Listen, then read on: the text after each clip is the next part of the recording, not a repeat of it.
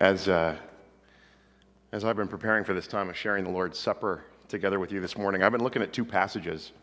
One from Philippians 3:13 and 14, where the Apostle Paul says, "Forgetting what is behind and straining toward what is ahead, I press on toward the goal to win the prize for which God has called me heavenward in Christ Jesus."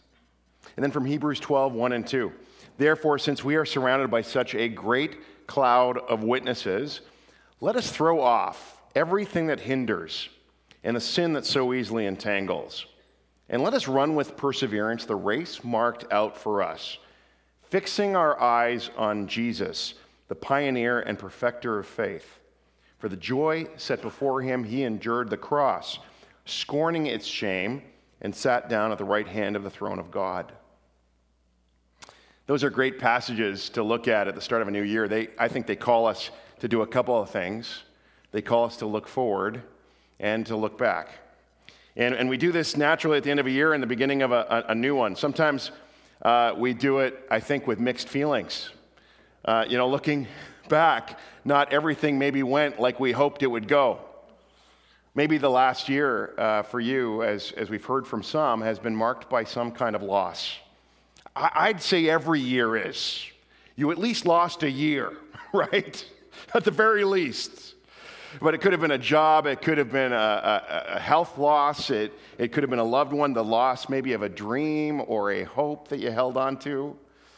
Maybe even though you're Canadian, your selected candidate for the U.S. election didn't win. Maybe that's a loss that you went through. Maybe someone we loved or someone we trusted let us down this last year. Maybe we let ourselves down this year. Just a little. Maybe our memory of 2016 is tainted just a bit by regret over things we didn't do, mistakes or sins that we did do. And so looking back can kind of have an edge to it. It's not always easy. And looking ahead isn't always easy either. It has its challenges. Just what will the new year hold for us? For those of you who have a few years under your belt, you know that stuff happens. And that this next year will be marked by uncertainty and change. I mean, who likes change? Anyone? You like change? And some of it's good, right? Disappointments. I like to think of myself as an optimist generally, but I think I'm better at hiding my anxious thoughts about the future. I think that's my deal. Looking ahead can be hard too. These scriptures remind us that looking back and looking forward are best done with Jesus, with the sense of safety and security that comes from knowing him, the one who loved us and, as that scripture said, endured the cross on our behalf. We can look back to this last year with all the good, the bad, and the ugly, with neither guilt nor shame because of Jesus and his love and acceptance of us.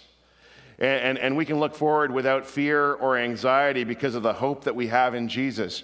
We fix our eyes on him, the author and perfecter of faith, the one who promises to make things right. Why?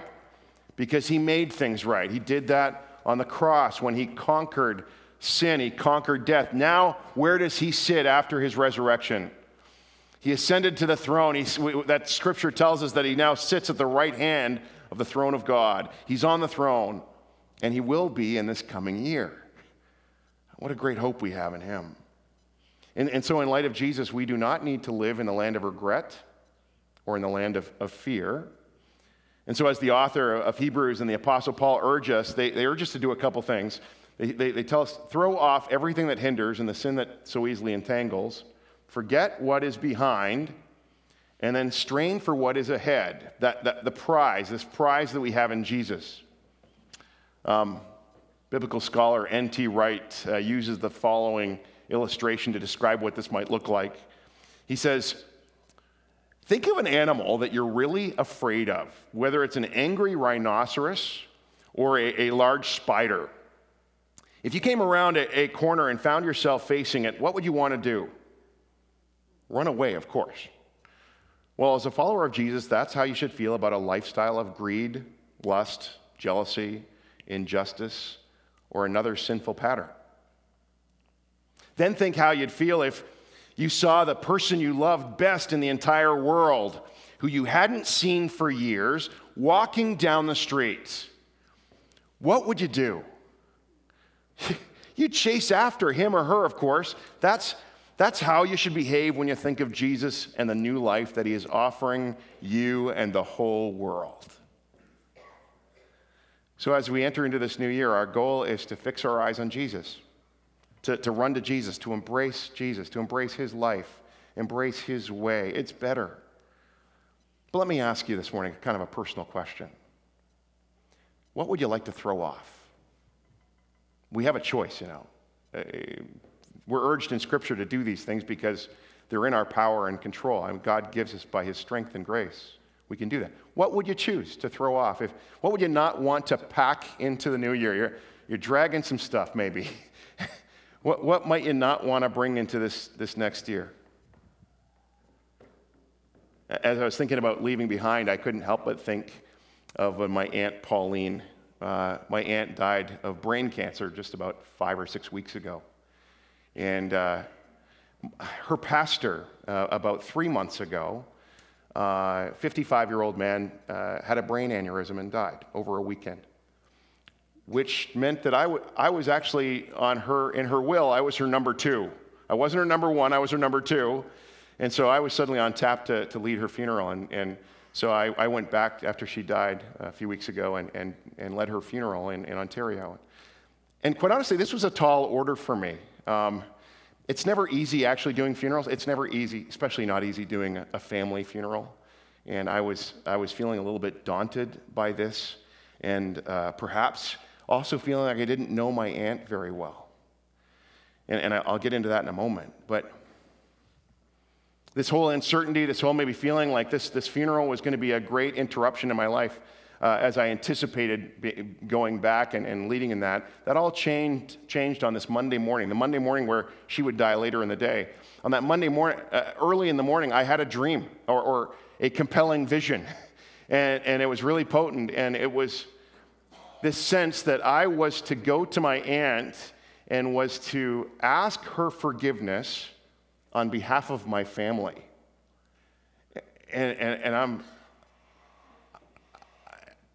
I woke up and it was as if it had already happened. It was just so real. It was a dramatic incident for me. And suddenly I was going back with I thought something's going on here. And quite honestly, it was a frustrating dream too, because my aunt had already been in a coma by this point in time. She was thousands of miles away on her deathbed in a hospice, and I knew I would not have much of a chance I wouldn't have the opportunity, it looked like, to share these words with her, and I wish I'd had. But it kind of gave me a window, I think, from God into some of the pain and hurt that my aunt had gone through. And I didn't know a lot. We weren't really close. She lived in the U.S. during my childhood, and I only got to know her later. But as it was interesting arriving in Ontario, flying in, and I got picked up by my eldest cousin. I don't even know her very well, but we spent the next 24 hours together. And over a course of a long evening supper that first night, she shared with me all this stuff that I didn't know about my aunt, all this history, her life story. And as I'm hearing this story, I'm realizing, it was just marked by brokenness and pain and family dysfunction and estrangement, and it was challenging to hear some of these things. My aunt had hurt people, and she had been hurt by people. And by the way, anyone who's lived long enough, you will hurt somebody and be hurt by somebody. It's true.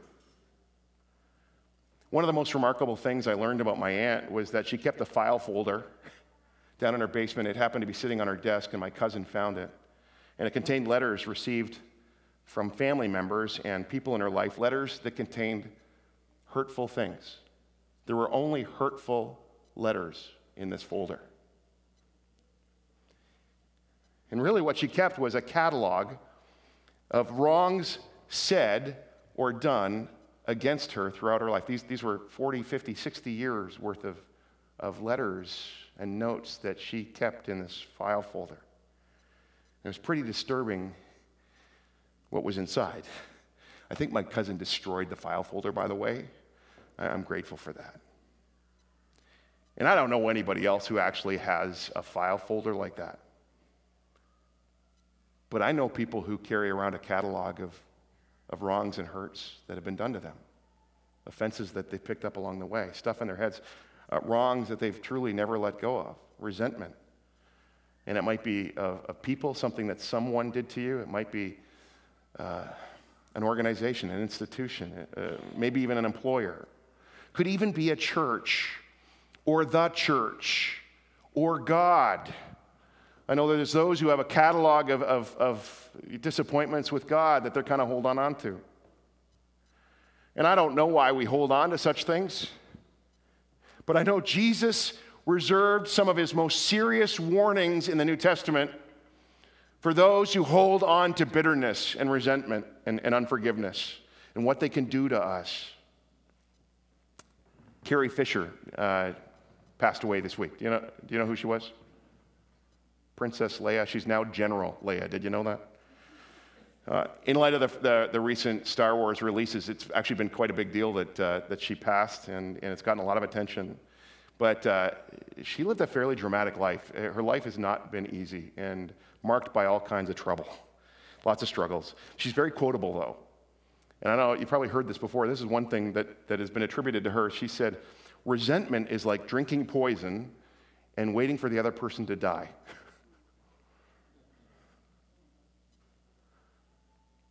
One of my final conversations with my aunt was, do you have any unresolved issues that you need to work out? That was back in August when I met with her. Felt led to ask her that. I kind of put on my pastor nephew hat for a moment. And I shared those words when I gathered at her funeral last month. I said to the people that gathered there that day, I said, I'm getting on a plane in 3 hours and I'll be 3,000 miles away. And so I'm just going to say it. I'm going to say with all the love I can muster, is that if you need to forgive or if you need to ask for forgiveness, don't put that off. Do not procrastinate. Don't wait until they or you are on their deathbed. Now is the time to make things right.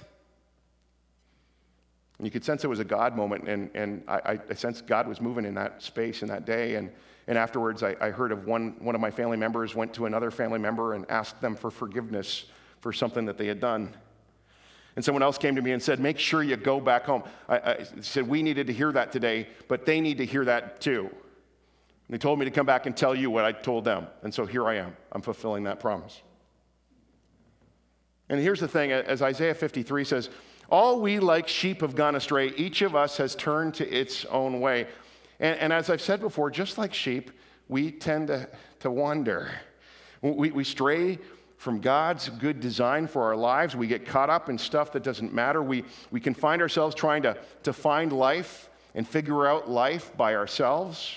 And sometimes we carry baggage with us that just trips us up. But there's good news. If we're like sheep, we're told also that God is the good shepherd who knows everything about us. He knows everything about you, all of it. And he doesn't just know the shiny bits that we show to the world. He knows our fears. He knows what we're anxious about as we enter this new year. He knows our hidden faults, our hidden failures, and yet he doesn't run. He's the good shepherd who, in spite of our brokenness, he lays down his life for the sheep. And he does this for me, and he has done this for you. Can I tell you the final good thing about my aunt? In the week before she died, she said to my cousin, she says, I am so glad that God has wiped my slate clean. She'd only been given 3 months to live. She lived for 7, and I think that along the way, somehow, God was working out some of that stuff that she needed to let go. And I think if she'd had the chance, she herself would have destroyed that folder. I believe that. But can you think of a better way to enter the new year, this new year, than with a clean slate? Well, that's what this is all about. It's clean slate time, people. Jesus offers us a clean slate. He offers forgiveness freely granted. And all we need to do is own up and not try and pretend that the baggage isn't there, pretend that we're all together. And actually, as we're going to look at this next month, he actually really blesses those who know they're broken. Blessed are the poor in spirit. Blessed are those who figured out that they don't have it all worked out and that they need God. And this is the ultimate statement. The bread and the cup is the ultimate reminder that Jesus has done whatever was necessary so that we might not have to carry on with carrying that baggage in our lives. Our slates can be wiped clean, and your slate can be wiped clean today again. And I believe we need to do this again and again. We should probably do communion every time we gather. We don't. But we should remind ourselves often that we just need this cleansing power of Christ in our life. This fall, my brother came and visited, and it was kind of embarrassing. We were having this gathering to send Caleb off. We had this gathering of friends over, and my brother was helping and vacuum the house, and he said, "This vacuum's stuck. It's not working. Have you emptied the vacuum thing?" And it was really embarrassing because he followed me out to where my vacuum canister was, and we unhooked it together, and it was jammed to the gills with dust and dirt. I mean, there was no way that was sucking one more grain of dirt from our house, and we had to dump it out. And that thing sucks really well until actually, funny enough, yesterday it needed to be cleaned again. Turns out it accumulates. And so this morning, I want to ask you again, and maybe take this opportunity today to ask the Lord, what is there in my life that you want me to leave behind? Leave at the cross. It might be that you have somebody that you need to forgive or receive forgiveness from. Maybe it's a regret. Maybe you've been worried about something, and it's time you actually brought that worry to Jesus. This isn't the last time you're going to need to do this, but I think it's a significant moment that you might be willing to take that step today. So why don't we just Lincoln's going to play some quiet music. Why don't we take some time just to reflect and pray, God, is there something that you want me to leave behind so that I can look forward and chase the prize that is Christ, the freedom and the goodness that he has for me. So ask him, Lord, what is it today?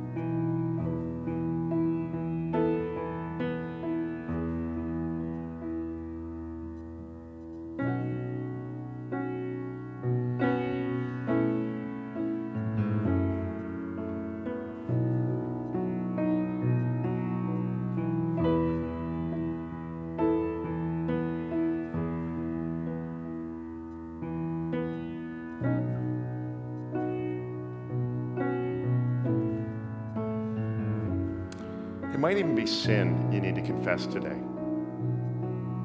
You know, it might be something where it's not been just a mistake. It's not been somebody else's fault. When it comes down to it, it's on you. You got to kind of say, my bad.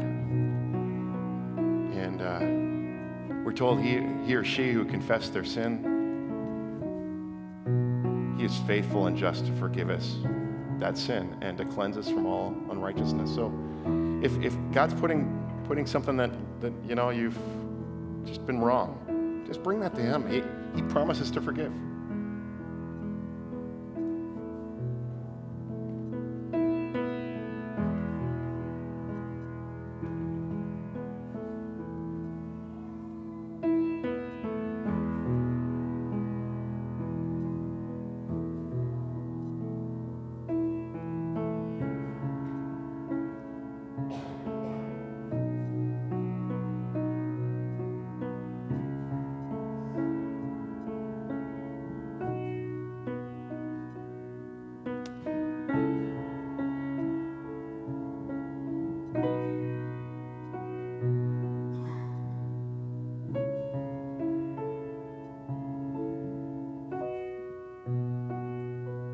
Is there someone that God is asking you to forgive today? You just go, what they did was hurtful, wrong.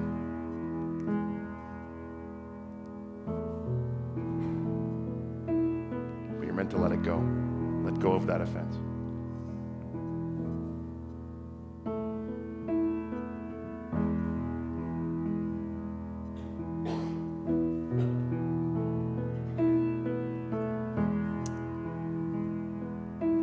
The Lord Jesus, on the night he was betrayed, he took bread, and when he had given thanks, he broke it and said, "This is my body, which is for you.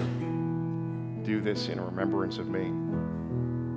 The same way, after supper, he took the cup, saying, "This cup is the new covenant in my blood.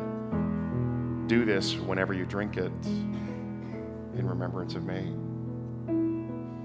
This morning, we're going to share in the Lord's Supper together this great gift of the juice that represents the blood of Jesus and the bread that represents his body, given freely for you and me. And as you receive it, we're going to have a couple stations here, two pairs, and go to either one. You come down the front, and if you need gluten-free, please request that. But as you come, they're going to speak just a word of blessing over you. But come knowing that you didn't earn this gift. It's a gift. And God freely gives his love and his grace and his forgiveness, and he wants to offer that to you this morning. So, servers, would you come? And then feel free to make your way forward as you wish.